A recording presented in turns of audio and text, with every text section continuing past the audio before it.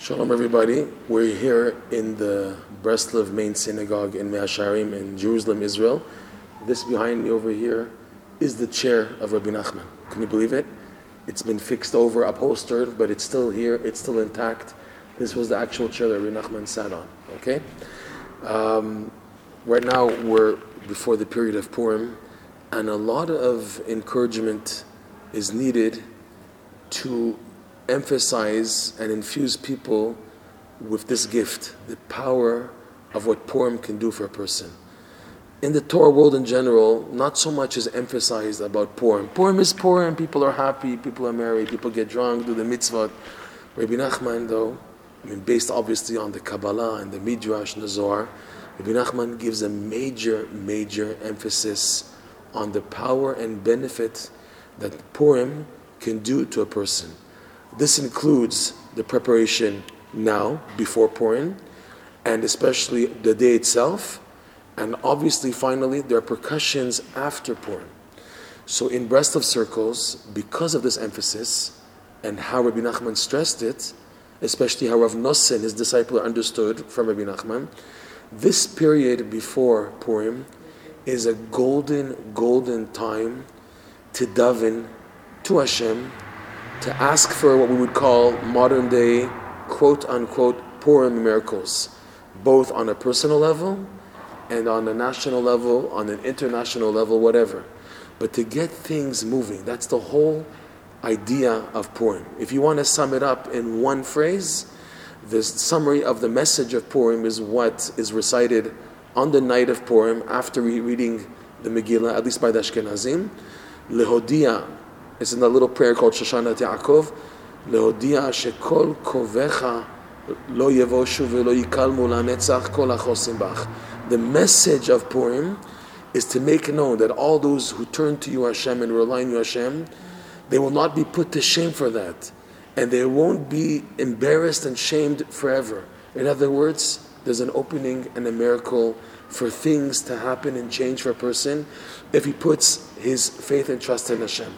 This is the gift of Purim. This is what we can daven for, especially now. In Breslov circles, they mention the idea of asking Hashem to save me from the evil force of Haman Amalek and sanctify me with the light of Mordechai and Esther. Which means, it translates as, the klipa, the evil force of Haman Amalek, is all the heresy and all of the doubts and depression and frustration and sadness and futility that a person goes into because of the onslaught of attack of the Yetzer Hara in his life, of the evil side in his life, and that a person feels just wasted and garbage and it's all over, God forbid, and Hashem doesn't love me and my prayers don't add up to anything and no one's listening anyways, I'm knocking on the door for years. That's Haman Amalek. And the light of Mordechai and Esther is the light of hope, because even in the simple story of Purim, of Mordechai and Esther, we see that the whole secret here was that Mordechai, first of all, didn't give up. He was crying out when the decree from Haman was issued. He was crying out. Plus, he told Esther, don't you give up. Don't be afraid. This is your challenge. You have to face your fear. You're doing this for the sake of the Jewish people. You must confront this fear and go ahead with it, because you know this is the only thing that you can do, and this is what must be done. It was thanks to Mordechai giving strength to Esther that the whole miracle started. That led to one thing, that led to the other thing, the feast of Achashverosh with Esther, Esther's meal with Achashverosh, and then the downfall of Haman, and the timing and everything, and Mordechai, everything is this divine providence at an amazing level, and all this is due to Mordechai not giving up and pushing forward for davening, and that there's still hope. We don't know how the hope is going to be, but we know that davening and turning to Hashem won't leave us at a dead end. There'll be hope for that, God willing. Okay? So this is the big point of the Purim story. Plus, another fascinating point is that the whole miracle of Purim took place within nature. It's like splitting of the Red Sea and the Exodus from Egypt and the 10 plagues, that there was open miracles and you see people flying in the air and this and that. Here by Purim, it was in the teva itself, in the nature itself, that Hashem did the biggest things to show that His love for the Jewish people and to give them hope. This, Rabbi Nachman points out, Rav Nosson points this out also in his discourses, is the biggest miracle. That Hashem is revealed and made known with supernatural miracles. That's not a chidush. That's nothing so out of the ordinary. That's obvious. What's the chidush? What's the amazing insight? What's novel here? Is that when through nature itself, Hashem is revealed. Through nature, the course of nature, the things, miracles happen, but within nature, Hashem's greatness is revealed much, much greater, and that's what Hashem wants. That's why the sages said, for example, that in time to come in the future, all festivals will cease to exist. Kol ha'moadim nivtelim, v'mei ha'purim lo nivtalim. All the festivals will be no reason to continue to exist, but Purim will continue to exist. Purim will continue to happen after Mashiach comes, because the whole miracle of Purim is associated, Rav Nosson explains, with the future redemption. The future redemption, Rabbi Nachman says, that when Mashiach comes, He won't even shoot a single missile. He'll have the whole world under His feet without having to shoot a single bomb, a single missile, like people think there's going to be like war and destruction and killing and power, and Mashiach's going to get everybody in the most unexpected way. How? We don't know. But He's going to get the whole world under His feet. All the leaders of the nations, everyone is going to come to recognize Hashem and crown Mashiach as the king, all through the power of nature. No supernatural crazy things happening, which there the person's free will is taken away, and obviously he will believe. We won't need that. It'll be a revelation through nature. Because of that, Purim will continue to exist. So going back, the Breslauer Hasidim take this time very much to prepare for Purim. In the davening, they ask to be able to fulfill all the mitzvot of Purim to the maximum. Davening that everything should work out, that the Megillah reading should be very enhanced, that I should be able to connect on a deeper personal meaning to the Megillat Esther reading on the night of Purim and on the day. I should feel the amazing connection to every Jew when I do the mitzvot of giving charity, giving alms to the poor, matanot evyonim, and when I give meals and food items to my friends, that should enhance my love for the Jewish people.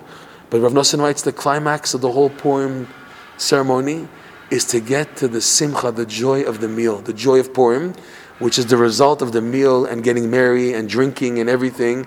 That joy, if a person merits to tap into what's called the Simcha of Purim, that is a major, major protection and the aid and assistance for a person. He says on a physical level, Rabbi Nachman, that it helps a person to be spared from even a drop of chametz on Pesach. On a deeper meaning, it means to help a person that he should have no souring, no leavening of the thoughts. That his emunah and his fear of Hashem and his purity and holiness should be crystal clear and upfront and noticeable and accessible to a person, and the evil should be totally submitted and subdued. This is the big miracle. Plus, he teaches, Rabbi Nachman, that Siftotav Shoshanim, the verse reads in Shir Hashirim, Songs of Songs, Rabbi Nachman uses this proof, this verse, Siftotav, the lips are like roses. Siftotav Shoshanim. His lips are red as roses. And Rabbi Nachman interprets Siftotav, lips refer to the power of speech. The power of speech he associates with Pesach. Pesach, Rabbi Nachman quotes the Arizal, is made up of two words. Peh, Sach. A peh, a mouth that converses, that speaks. In other words, expression of prayer comes out on Pesach. Just like it's Aviv, it's springtime, right? When the grasses begin to grow and the vegetation begins to sprout, it's spring, right? So too the speech also is beginning to come out, which was dormant in the cold winter, which represents what a person's going through cold, darky moments and sad and heaviness and slothfulness and laziness and lowliness. That's the opposite of speaking. And Pesach is the idea of speech coming out. So he teaches Siftotav, the lips, which is speech, is due to Shoshanim. Shoshanim is referring to Purim. Shoshana Yaakov, like we say, right? Shoshana Yaakov, Shoshana I think it's Gematria Esther, if I recall properly, or Mordechai, or both, I forget exactly. But Siftotav Shoshanim, Rabbi Nachman teaches that Pesach is through Purim. It's his beautiful innovative insight, Rabbi Nachman, that the key to Pesach is specifically through Purim. He teaches Rabbi Nachman, you want Pesach, you want the spiritual Pesach, you want the level of holiness available on Pesach, through Pesach, due to Pesach, invest already in Purim. If you invest properly in the mitzvot of Purim, especially the joy of Purim, as a result, you get Pesach. If you invest on the joy of Purim, where the joy is, even though I am as I am, I believe shekol kovecha lo yivoshu. Those who turn to Hashem, even though they are as they are, but they have hope in Hashem. Okay, and through that, yet I am as I am, and I'm able to tap into the greatest levels of joy, even though I am as I am, which is the simcha of Purim. The simcha of Purim is even though I am as I am, I'm still able to be happy at the highest of levels, like the person who just won the lottery. Ask him, what happened? I said, nothing. What do you mean nothing? So why are you so happy? I'm happy because I feel the true joy of being a Jew, the true joy that I know Hashem is always there for me no matter what I've done, because He knows I'm sincere, and I from time to time express my sincerity. I try my best to express my sincerity in prayer and davening and good deeds, and Hashem knows that, and Hashem loves me because of that, and I know He loves me because of that, and this leads me to have the true simcha of Purim. As a result, a person reaches the high levels of Pesach, the Kedusha of Pesach. This is really part of the preparation before Purim. And this leads to Purim miracles. Purim miracles meaning person has many difficulties in life, financial difficulties, right? Health issues, shalom bayit issues, children, and all the more so spiritual struggles. He can't get up in the morning to daven on time. He can't daven with a minyan. His learning is upside down. His midot is upside down.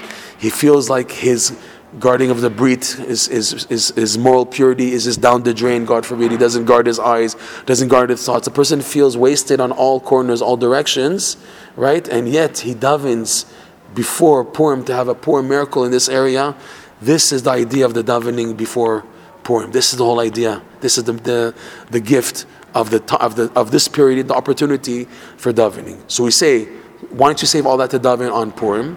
There's davening on Purim, and there's davening as a preparation for Purim. And the preparation davening, believe it or not, is the greatest period. When you prepare for a mitzvah, Rav Nosson writes, sometimes the preparation and the yearning itself for the mitzvah is greater than the mitzvah itself, because the yearning to do something holy is what gives value to the item at the end. The item itself, it was done. The yearning generated to do the item, Rav Nosson writes, in Hashem's eyes, the ratzon of a Jew to do something is even at times greater than the mitzvah itself.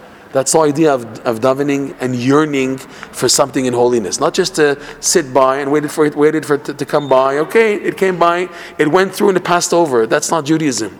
Judaism, Rabbi Nachman Rav Nosson teaches, is your yearning builds your connection. An example, just to give an example, there was a Breslever, his name was Rav Naftali Dubinsky, and he was in Siberia, in exile, in prison in Siberia for several years.